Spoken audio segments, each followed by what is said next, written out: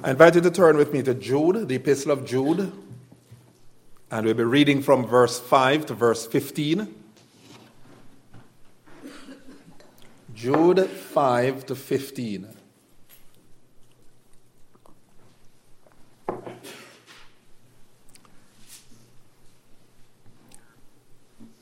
Now I want to remind you, although you once fully knew it, that Jesus, who saved the people out of the land of Egypt, afterward destroyed those who did not believe. And the angels who did not stay within their own position of authority, but left their proper dwelling, he has kept in eternal chains under gloomy darkness until the judgment of the great day. Just as Sodom and Gomorrah, the surrounding cities, which likewise indulged in sexual immorality and pursued unnatural desire, serve as an example by undergoing a punishment of eternal fire.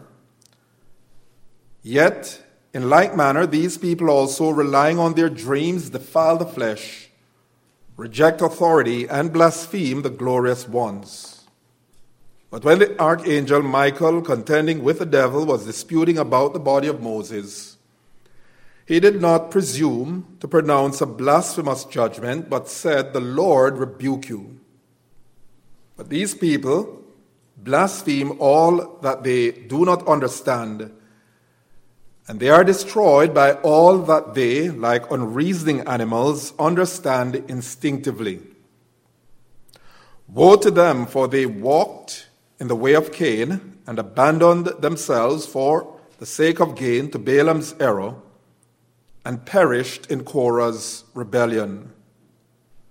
These are hidden reefs at your love feasts, as they feast with you without fear, shepherds feeding themselves, waterless clouds swept along by winds, fruitless trees in late autumn, twice dead, uprooted, wild waves of the sea, casting up the foam of their own shame, wandering stars for whom the gloom of utter darkness has been reserved forever. It was also about these that Enoch, the seventh from Adam, prophesied, saying, "Behold, the Lord comes with 10,000 of his holy ones, to execute judgment on all and to convict all the ungodly of all their deeds of ungodliness that they have committed in such an ungodly way, and of all the harsh things that ungodly sinners have spoken against him." Jude, in writing this epistle, is all about urging Christians to contend earnestly for the faith that was once delivered to the saints. And in this passage that we have just read, Jude suggests that as Christians we should contend for the faith delivered once for all to the saints, not only because of intruders, those who have insidiously crept into the church, but we should earnestly contend for the faith because of the sure doom, the sure destruction of apostates. Keep in mind who is an apostate. An apostate is one who once professed faith in Christ, but ultimately abandons the faith. A true believer does not do that, as we have said in the past. And in verse 5, Jude begins this section, "Now I want to remind you, although you once fully knew it," and so on and so forth. You know, as we study the scriptures, it doesn't take long for us to see that one striking feature of biblical Christian living is its emphasis on remembering, on keeping in mind the truths of the Word of God. You'll notice this in the writings of the Apostle Paul as he encourages Timothy to endure the rigors of ministry. He counsels him in 2 Timothy chapter 2 and verse 8. Paul says there to young Timothy, "Remember Jesus Christ, risen from the dead, the offspring of David, as preached in my gospel." In 2 Timothy chapter 2, verses 11 through 14, he reminds Timothy, he writes to Timothy, these words. He says, Timothy, this saying is trustworthy, for if we have died with him, we will also live with him. If we endure, we will also reign with him. If we deny him, he also will deny us. If we are faithless, he remains faithful, for he cannot deny himself. Remind them of these things. In Titus chapter 3, verse 1, Paul would have Titus remind his congregation to be submissive to rulers and authorities, to be obedient, to be ready for every good work. And similarly, the Apostle Paul in 2 Peter chapter 1 and verse 12 says to his readers that he endeavors always to remind them of certain truths that they already know and are established in. And clearly the lesson here for us is this, that we must never assume that biblical truths which have been taught, biblical truths which have been heard, have been once for all learnt. The fact is, as Christians, we need to hear again and again and again even the old familiar truths of the Word of God, because those truths can easily be forgotten. They may be heard and yet not fully understood. They might be heard and yet not obeyed. I heard a preacher recently, in fact, it's a preacher I listen to time and again. It's a young man. I admire him for his zeal. And this young preacher, he remarked, he says he doesn't want to preach what he calls trivial truths, familiar truths, because people already know those truths already. And I said, man, if I had an opportunity to speak with this young man.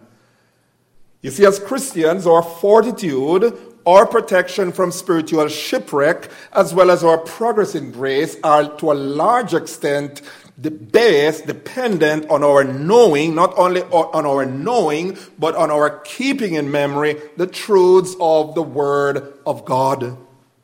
And to the extent that we are forgetful of those truths, to the extent that we are forgetful of the Word of God, we fall behind in our walk with God, becoming in the process vulnerable to attack from the evil one. We suffer spiritual defeat, and so the Apostle Jude sees it necessary to remind believers of the truths of the Word of God so that they might be able to withstand the threatening tide of apostasy. Hence he says in verse 5, now I want to remind you, although you once fully knew it, etc., etc. And you'll notice the same thing in verse 17. He does very much the same thing in verse 17, because in verse 17, again, stressing the importance of remembering the Word of God, the teachings of the Word of God, he writes there in verses 17 and 18, but you must remember the predictions of the apostles of our Lord Jesus Christ. They said to you, in the last time, there will be scoffers following their own ungodly passions.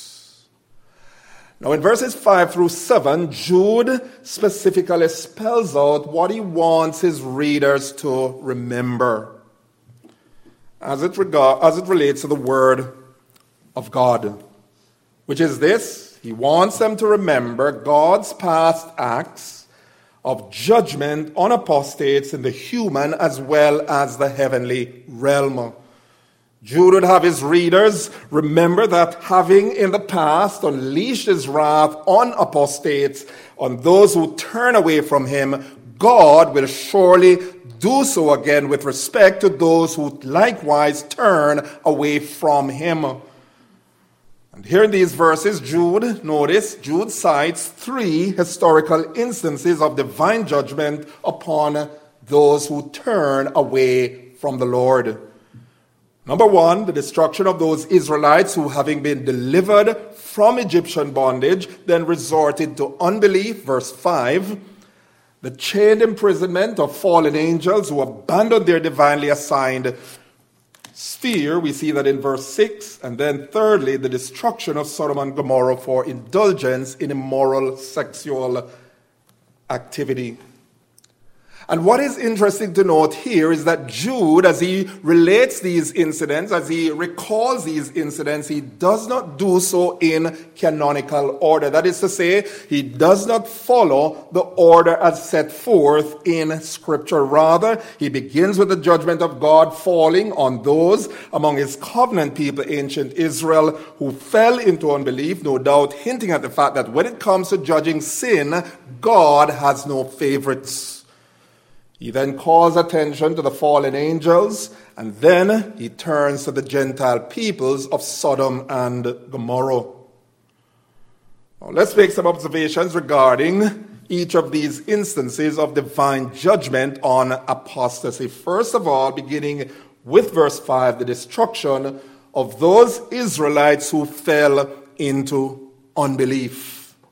Here's what Jude says. Jude says, listen carefully, he says this: "Now I want to remind you, although you once fully knew it, that Jesus, who saved the people out of the land of Egypt, afterward destroyed those who did not believe." Now, right off the bat, there are those who will readily point to this verse and make the argument. They will say, see, there you have it. Believers in Christ can, in fact, lose their salvation. To which our response is, not so fast. Not so fast. The fact is, we have to consider the particular historical circumstances of this event Jude is referring to. Jude is referring here to that time during the wilderness wanderings of the children of Israel when they were instructed by God to go and take possession of the land of Canaan, which God had promised ages before that he would give to Abraham and his descendants. And despite convincing proof from Caleb and the other men who went up to the land of Canaan to spy out the land, despite the good report that these men brought back, that the land was indeed a fruitful land, a land flowing with milk and honey, just as God had promised, some of these Israelites, the word of God tells us, refused to enter and take possession of the land. They had known firsthand the mighty, delivering hand of God in rescuing them from Egyptian bondage. They had seen God performing miracle after miracle on their behalf. And sadly, despite the many manifestations of God's power on their behalf, and despite his many promises, despite his many assurances that he would be with them, even as they would go up to the land of Canaan and take possession of it, they would not even attempt to go and do so. Unbelieving as they were, they refused to trust God. They refused to take him at his word. And to bring into focus the outright apostasy, the willful apostasy, the willful turning away from God, from faith in God, from trust in God, the writer to the Hebrews in Hebrews chapter 3, verses 8, 15, and 16, diagnose their attitude, here it comes, as one of rebellion against God. That's how the writer puts it. In verses 8, 15 and 16 of Hebrews 3, he describes their lack of faith, their refusal to trust God, to believe God, to enter that land, to take that land, as rebellion against God. He says in verse 16 that they heard and yet rebelled. He says in verse 18 that they were disobedient, on account of which, verse 17, their bodies fell in the wilderness. The writer then makes this point in summarizing their case, their whole attitude towards the promises of God. He says there in verse 19 that they were, of Hebrews chapter 3, they were unable to enter because of unbelief. Yes, they were part of those who had been miraculously delivered from Egyptian bondage. Yes, they participated in Passover. Yes, the blood of the Lamb was shed. Yes, they participated in the miraculous crossing of the Red Sea, a marvelous picture of divine salvation. We could say that, like many today, they had a religious experience. Outwardly, they were part of the redeemed covenant community. Yet in the end, by their persistent unbelief, by their persistent refusal to trust God, that clearly identified them as apostates, as those who had abandoned faith in God. As such, they demonstrated the truth of the Apostle Paul, the truth stated by the Apostle Paul in Romans chapter 9 and verse 6. And you remember what the Apostle Paul said in Romans chapter 9, verse 6? He says this, not all who are descended from Israel belong to Israel. In a real sense, Paul could say this, that not all who belong to the church, that is to say, the outward expression of the church, is of the church. Again, what a frightening reminder. How that it's very much possible for one to be outwardly a part, a member of the church, a member of the body of Christ outwardly, and yet at heart be an apostate, yet at heart be one who was never ever truly saved. And this is what differentiates professors of salvation from possessors of salvation. If you ask the question, what is the one defining feature that ultimately distinguishes those who are saved from those who are not saved, it is this. It is that of apostasy. It is that of coming to that place where one simply fails to trust God and to continue with faith in the Lord Jesus Christ. It is a condition that marks those who were never saved in the first place. And so by contrast, true believers, as we have said in the past, continue believing in Christ. They are not of those, Hebrews chapter 10 verse 39, who shrink back and are destroyed, but of those who have faith and hence preserve their souls. And so by way of contrast, I want us to notice, go back to verse 1 to see how Paul, or rather Jude, characterizes those who are true believers. Because there in verse 1, Jude makes it clear, he establishes at least 4 truths concerning those who are truly saved.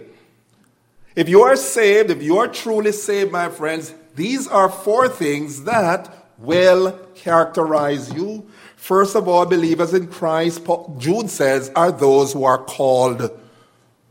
They're those whom God has savingly, sovereignly called by His grace.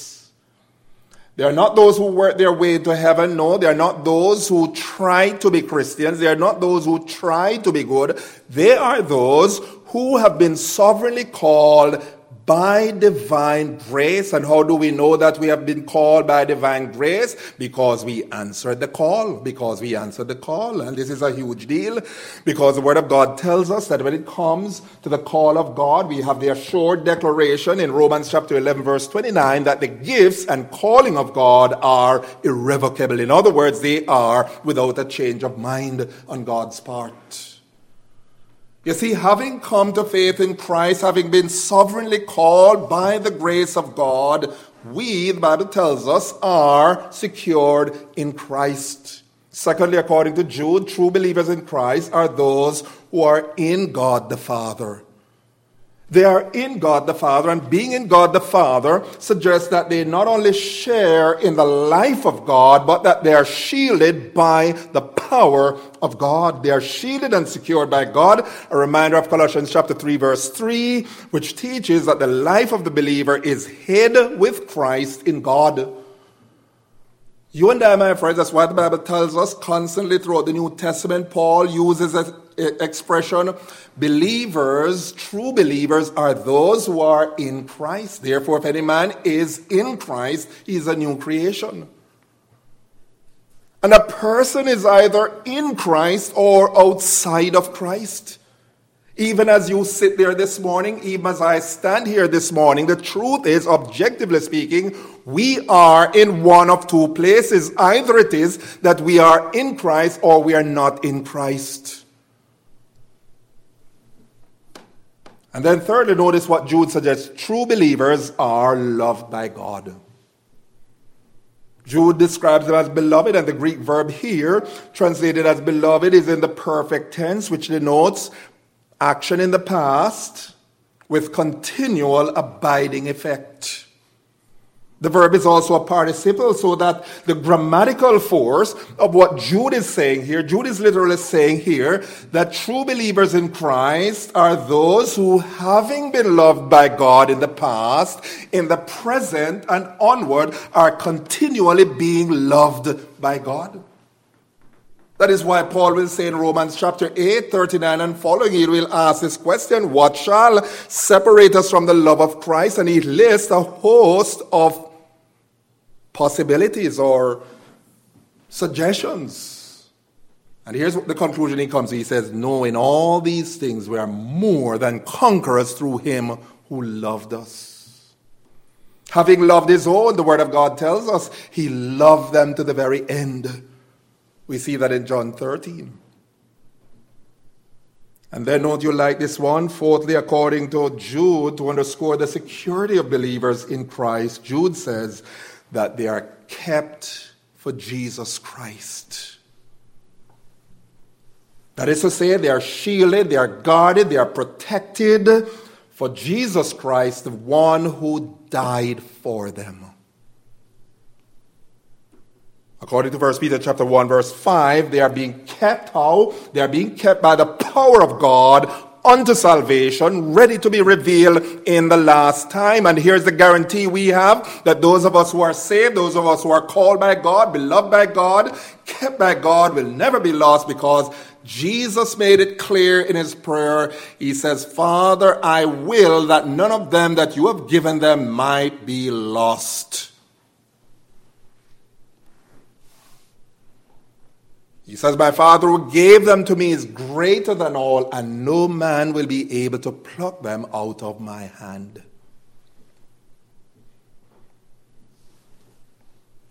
What a marked contrast then to those who apostatize, to those who turn from the faith, suggesting that they were never saved to begin with. Jude warns, again we read, he says this, now I want to remind you, although you once fully knew it, that Jesus, who saved the people out of the land of Egypt, afterward destroyed those who did not believe. What's the message here? The message here, my friends, is this. Make sure you are not a false believer. Make sure you are not a mere professor of salvation, but you are indeed a possessor of salvation in Christ. It is very much possible, as we have said time and again, for one to be religious and yet not right with God.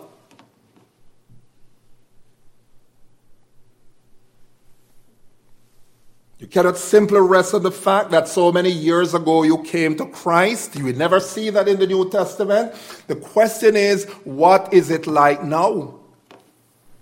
Are you trusting him now? Is your faith anchored in him now? Is your faith anchored in him? Are you committed to him as your Lord and as your Savior? It is the one who continues to believe, the Word of God says, who is saved.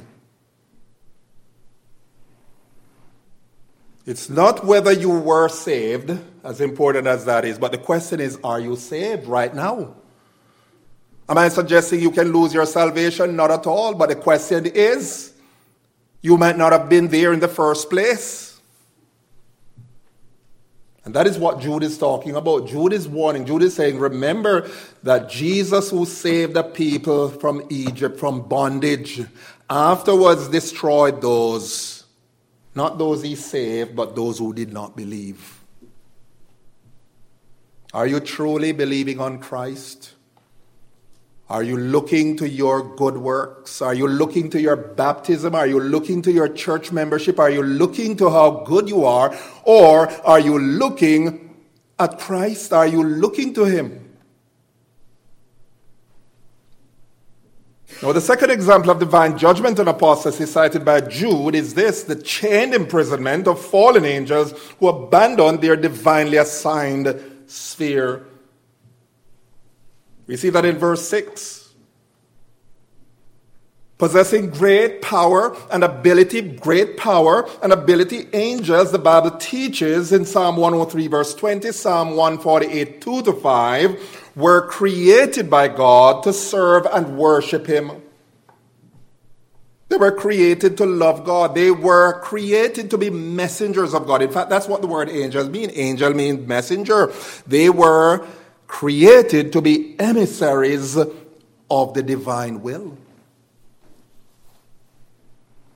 And what we gather here from the Apostle Jude, and Jude evidently is referring to some literature outside of Scripture known as the apocryphal writings.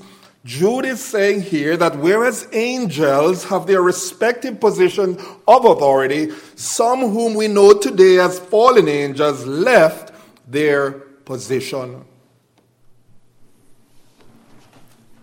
Now I remember when we were in Genesis chapter 6, we had a difficulty with Genesis chapter 6 concerning who the sons of God were and what was their particular sin. And I was very, very cautious to say what that sin was. Jude tells us here they did not stick with their former position. They left their assigned place. And if you look at the next verse and you look at what the next verse says, which we'll come to in a while, there's a strong suggestion, and we're not going to take that position yet, but there's a very, very strong argument, a very strong suggestion here that what these angels did was to become involved sexually with human beings. But be that as it may, we won't go into that this morning, but suffice it to say, Peter tells us that they left their assigned position. And suggested by the verbs Jude uses in verse 6 is that theirs was a willful, deliberate abandonment of their post, an outright, deliberate departure from the position, from the dwelling that God had appointed for them, which is, of course, the very essence of apostasy. Why? Because apostasy simply means to fall away from. When Satan rebelled against God, evidently these angels were thrown out of heaven with him. We see that in Luke, suggested in Luke chapter 10, verse 18, Revelation chapter 12, and verse 14. And on account of their rebellion, on account of their apostasy from God, these angels with no hope of redemption have been consigned to an eternity of separation from the light of God's favor, an eternity in hell which was created for them and the devil. Matthew chapter 25 and verse 41. No redemption for them, no hope. You and I, praise God, redemption was provided for us through our Lord Jesus Christ. These angels, they're lost, they're done. And according to Jude here, in verse 6, God, the Bible tells us, has kept them in eternal chains under gloomy darkness until the judgment of the great day. Gloomy darkness, what a ghastly imagery. Gloomy darkness. As one commentator notes, he says this, what could such a prison be like? He says, take your worst nightmare and worsen it. Scarier than the grossest horror film, spookier than walking through a cellar full of spiders without a flashlight. This place is no place you want to be. You know something? The tragedy is people are going to go there. Those who reject Christ, those who have never come to faith in Christ, those who reject the gospel, our Lord Jesus says, it will be said to them on that day, Matthew 25 verse 41, depart from me, you cursed, into everlasting fire prepared for the devil and his angels. He says, there is utter darkness. It's scary. What's a lesson we learn from these angels? Certainly, the lesson we learn here, beloved, is this, that position and privilege do not preclude the possibility of falling away from God and commitment to God. These were servants of God of the highest order. These were celestial beings, angelic beings, excelling in strength and power. We were created a little below them, and the Word of God tells us these angels nevertheless apostatized. They fell away from God.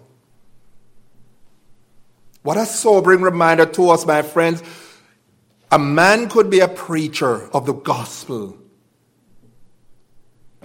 and yet fall away from God to eternal perdition.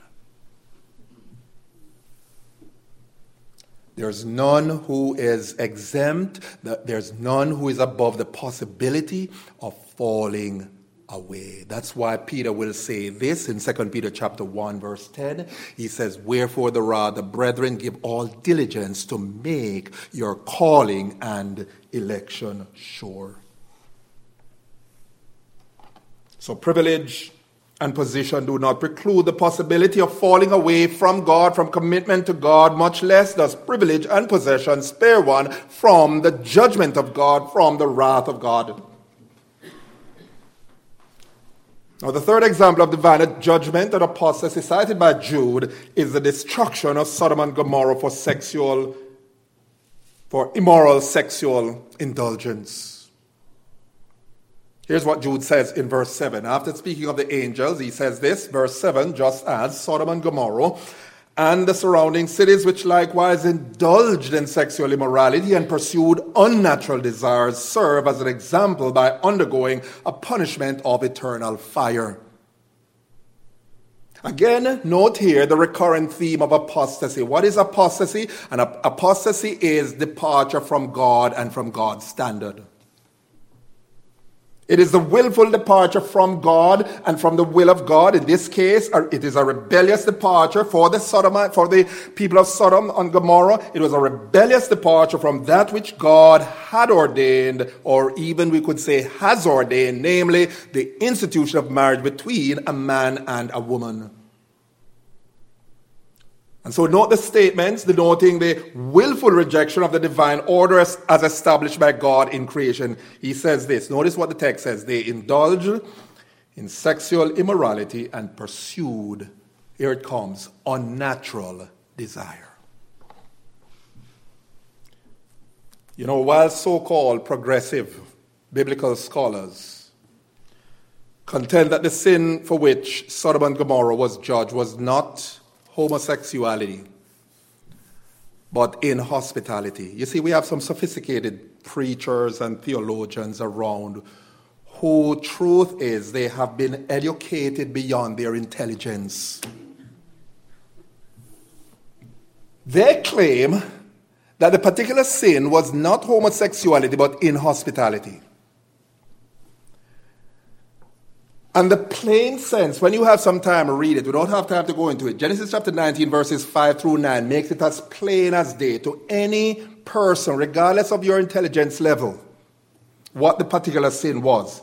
And notice also here in our text, verse 6, but rather verse 7, notice this phrase, this clause, they pursued what? Unnatural desire.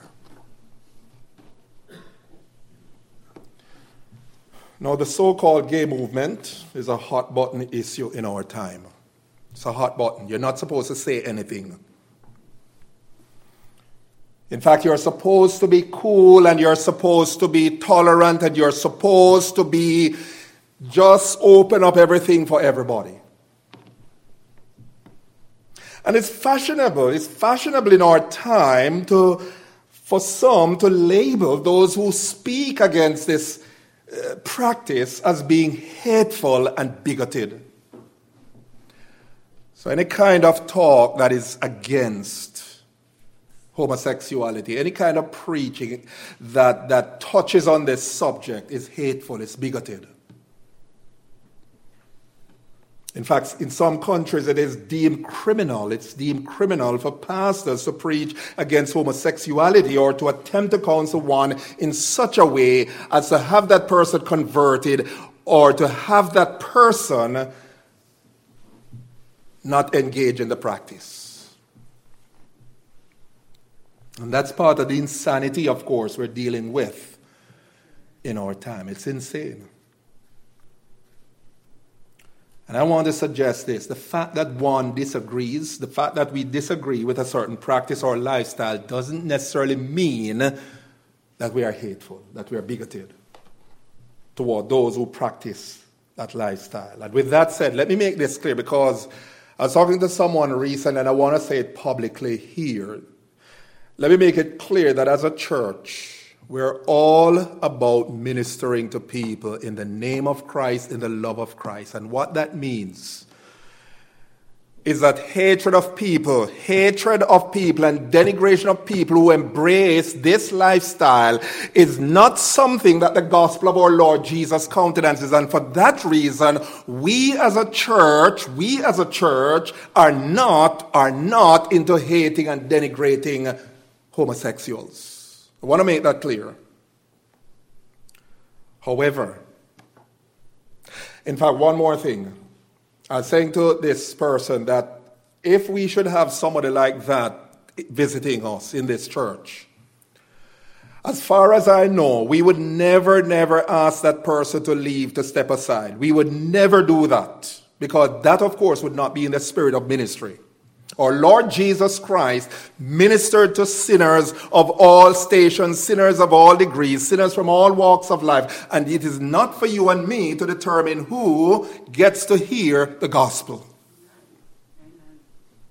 However, because we must honor God, because we must obey God rather than man, because we must honor God above the fancies and desires of our culture, we must, under the authority of Christ, preach in clear, unambiguous terms what he declares in his word about homosexuality. So let me do just that.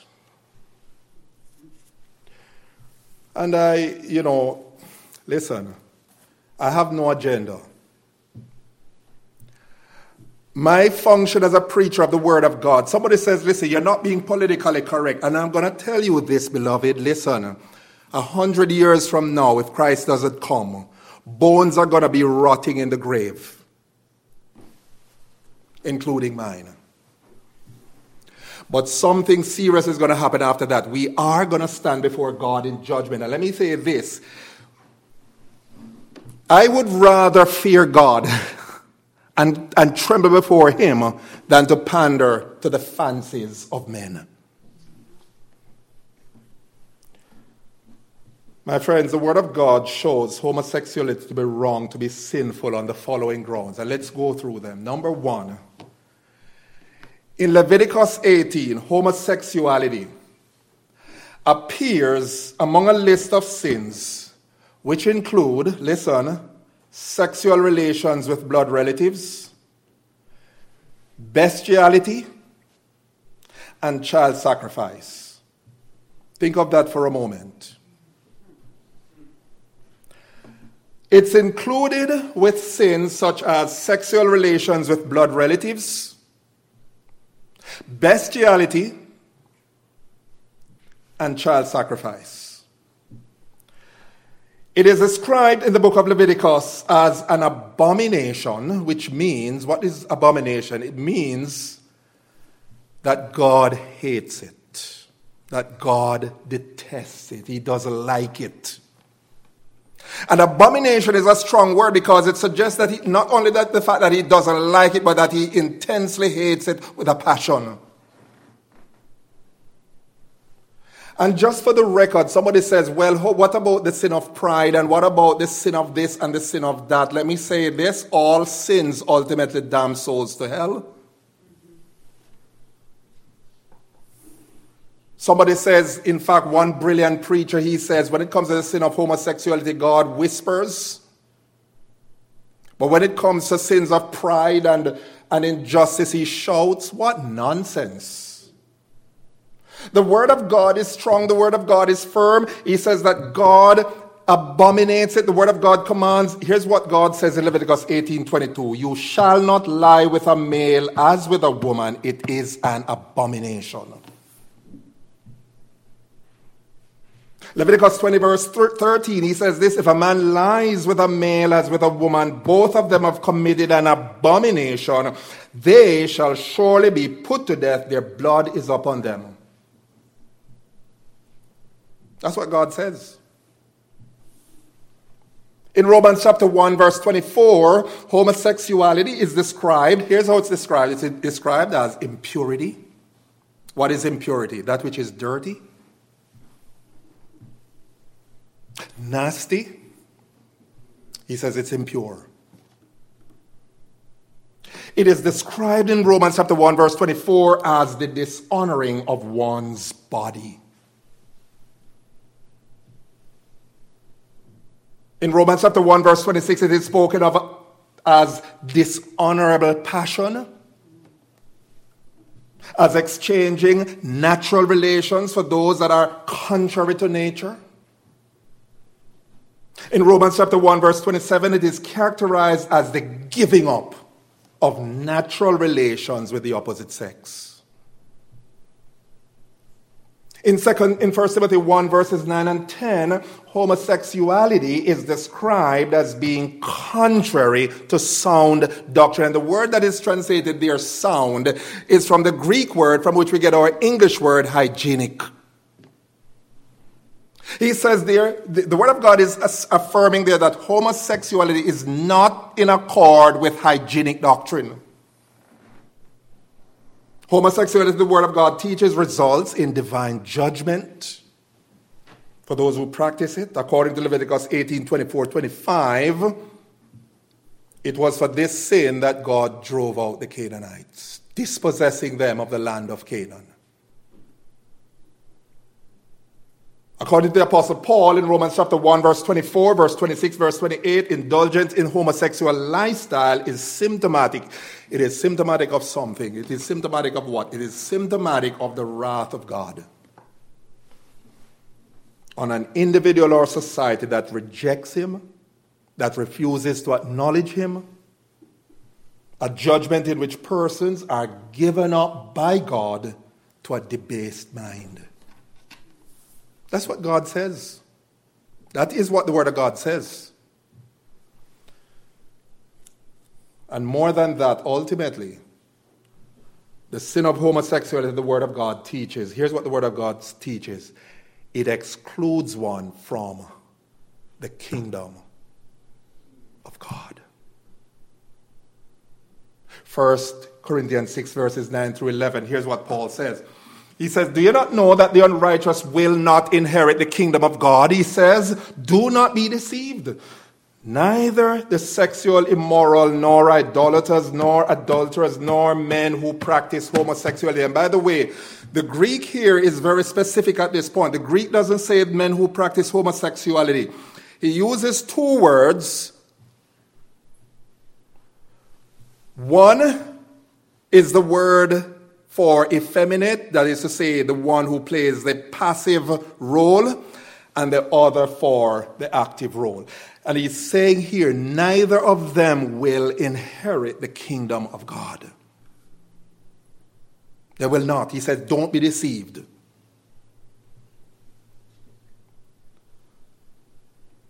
And again, just in case somebody says, well, is that the only sin for which a person goes to hell if they practice that sin? Listen to what Paul says. He says, nor thieves. If you keep stealing on your taxes,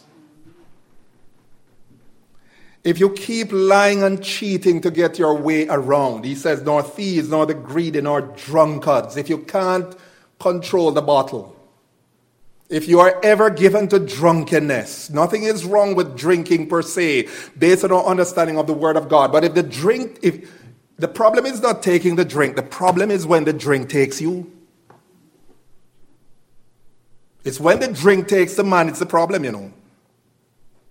And the word of God is saying here, nor thieves, nor the greedy, nor drunkards, nor revilers, nor swindlers. Thieves is a fancy word for thieves. People swindle you out of your money. He says, none of these people will inherit the kingdom of God. Verse 11, and such were some of you, but you are washed. You were sanctified. You were justified in the name of the Lord Jesus Christ and by the Spirit of our God. The Word of God is saying, listen, you cannot hold on to that lifestyle. In fact, you cannot hold on to a lifestyle of sin of any kind and expect to enter the kingdom of God. The Word of God is saying there, the person who does that, the person who thinks that way, is living in deception. And so the Bible makes it clear that regardless of their religious profession, regardless of their sincerity, regardless of their talk, those who are given to homosexuality or to a life of sin in general will not make it into God's heaven. They won't. They won't. And that God is averse to this sin of homosexuality means then that there's no amount, listen, there's no amount of governmental legislation,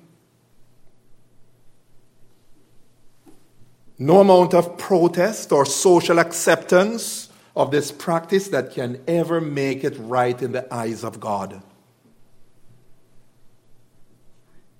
Listen,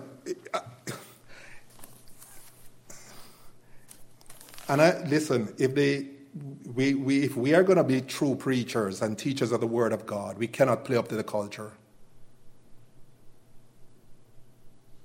And I'd rather stop preaching. I'd rather stop preaching than to stand in the pulpit and to cater to the whims and fancies and to cower. Listen, never say never. Never say never. But by the grace of God, listen, my mouth is not going to be stopped when it comes to preaching the Word of God on these matters. I'm prepared for the consequences. By God's grace. 100 years from now, bones are going to be rotting in the grave if Christ doesn't come, including mine. Those who are saved, of course, and I hope to be there, will be in heaven. 100 years from now, those who hold power, those of our culture who have the loudest talk, will be cowering at the judgment bar of God. And when I understand that I have to give an account to God, by God's grace, I will not cower. In fact, to be that kind of preacher is to be the very kind of preacher Jude is talking about, an apostate. And there are many apostate preachers occupying pulpits in this land.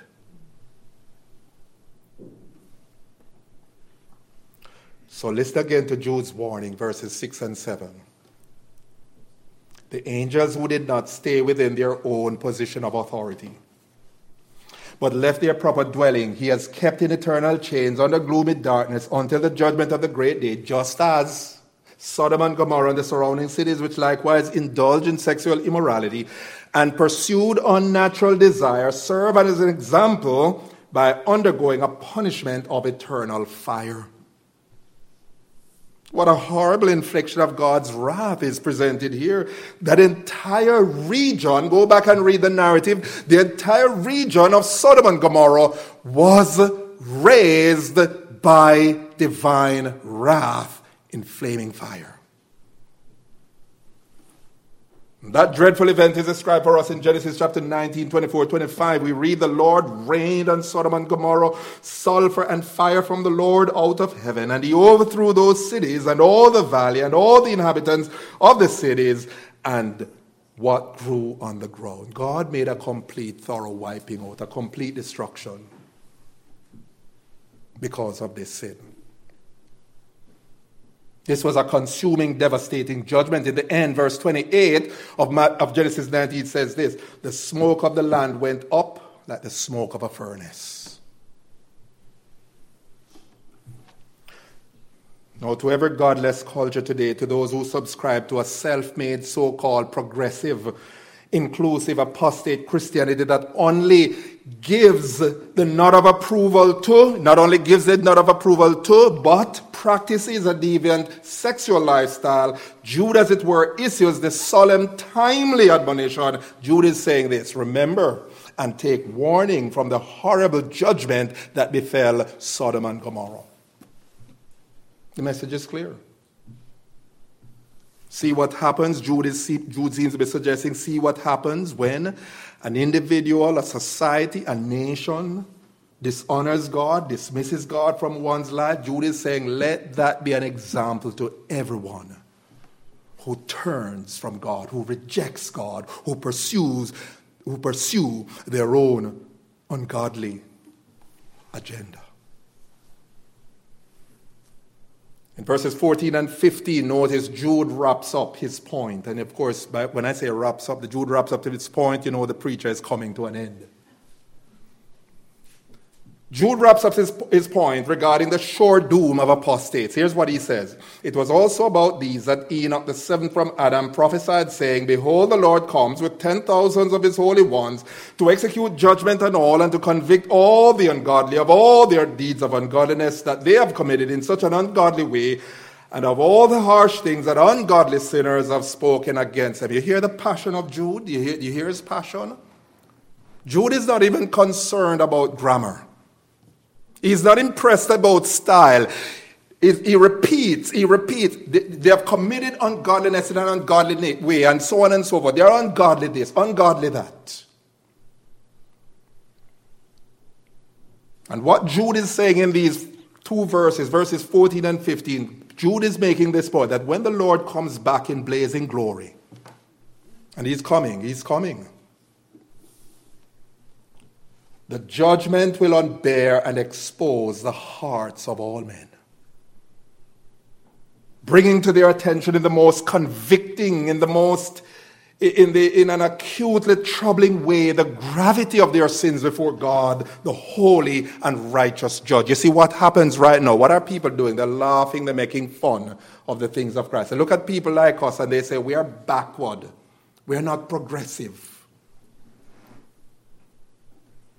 They are saying we are hateful. And what the Word of God is saying here is that when they stand before God, their hearts are going to be unbared. They're going to come into an acute sense of conviction, of dis-ease, of torment concerning their guilt before the holy and righteous God of heaven. What a terrifying time that will be. Think of what happens when persons are exposed here on earth, when their deeds are exposed to others, how frightened they are, how embarrassed they are. And think of what it will be when we stand before the holy and righteous God of heaven. He says he's coming back to convict them. He's coming back in fiery judgment to convict, to execute judgment on all and to convict all the ungodly of all their deeds of ungodliness that they have committed in such an ungodly way. They'll be seized with terror as they learn of their eternal doom. They'll be convicted at that time, only they won't be converted. In the end, the point Jude would have his readers understand, and that includes you and me, is that wherever it is found, be it in heaven, among the angels, or on earth, among his covenant people, those who profess faith in him, or among the pagan Gentiles, the pagan unsaved world, God hates and punishes apostates. He hates and punishes sins. He hates apostasy. He punishes apostasy. He punishes those who defect from him, who depart from him. He's saying, as it were, take warning. Avoid the dead, the destructive path of apostasy. Stay true to the Lord. Don't listen to those preachers today who are so progressive, who are so sophisticated, who are so theological in their defense of sin and ungodliness. Don't let them lead you astray, he's saying, because your doom is sure. Keep in memory all the truths and warnings of the Word of God. And so this epistle of Jude serves as a solemn warning against the notion, my friends, that one can sit lightly by the grace of God, claiming to be saved while practicing sin, while living in sin, while pursuing one's own sinful agenda. Here's the Word of God. Here's what the Word of God says. The grace of God that brings salvation has appeared, and it teaches us, it instructs us, that denying ungodliness and worldly lust, we should live soberly, righteously, and godly in this present age while we look for a Savior, the Lord Jesus Christ. Here's the point. If you are saved, I'm saved, here's the point. We had better be different. Because if we are on a path, if we are on a trajectory that it does not line up, does not comport with what the Word of God teaches how a saved individual should be, then we are going to be in for a big surprise. And that's what Jude is telling us about. It's possible to be in church, it's possible to be even religious and yet not be right with God, not be saved. Here's a question once again. Is your faith anchored in Christ? Have you been transformed? Are you living in such a way that your life is reflective of one who is trusting Christ as your Lord and as your Savior? I ask myself that question. We all need to do that. And may God help us for his name's sake. Amen.